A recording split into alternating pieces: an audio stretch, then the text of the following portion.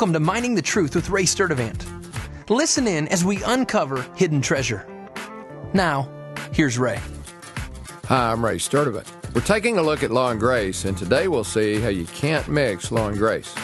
When the Pharisees confronted Jesus with their perception that his disciples were not fasting and praying enough for their standards, Jesus gave them a couple of parables relating to the new covenant he was ushering in. Luke 5:36. And he was also telling them a parable.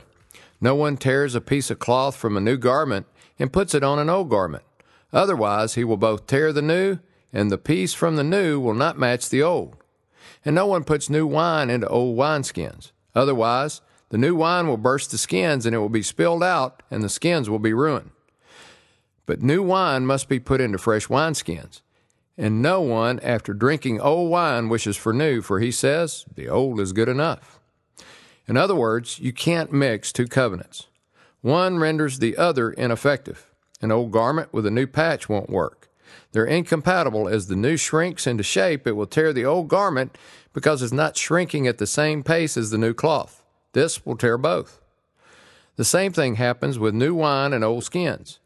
Old skins have shrunk and are old and inflexible and are only appropriate for old wine. The new wine requires new skins because new skins are still flexible and will adjust to the expanding and contracting nature of the wine as it ferments and ages. The old covenant is the law, and it is completely inflexible in its demands. The new covenant is flexible as it applies to each individual and takes the circumstances of life into account. It can adjust and remain flexible as the Holy Spirit may lead two different people in the exact same circumstances down two completely different paths. The Old Covenant law is meant to bring us to despair, and that despair and hopelessness is supposed to lead us to the New Covenant of grace and hope in Jesus. The New Covenant is full of grace and God's unmerited favor. The law is strict and based on the individual's ability to perform. When you mix the two, you render them both ineffective. By mixing the two, you water down the terror of the law and make it seem doable. And at the same time, you take the freedom and joy out of grace. When you mix the two, grace is no longer grace, and law is no longer law. You have a watered-down nothing. Paul warned of this with his analogy of leaven as it relates to bread. The leaven in Paul's analogy was the law, and just a little would affect the whole body of the Galatian church.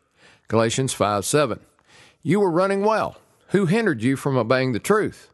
This persuasion did not come from him who calls you. A little leaven leavens the whole lump of dough. I have confidence in you in the Lord that you will adopt no other view. But the one who is disturbing you will bear his judgment, whoever he is. But I, brethren, if I still preach circumcision, why am I still persecuted? Then the stumbling block of the cross has been abolished. I wish that those who are troubling you would even mutilate themselves.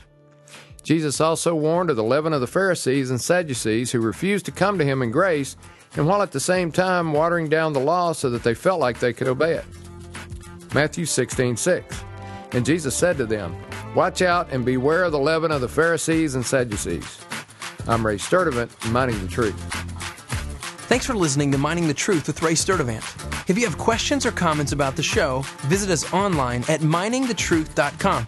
Thanks again for listening, and join us tomorrow as we continue to uncover hidden treasure.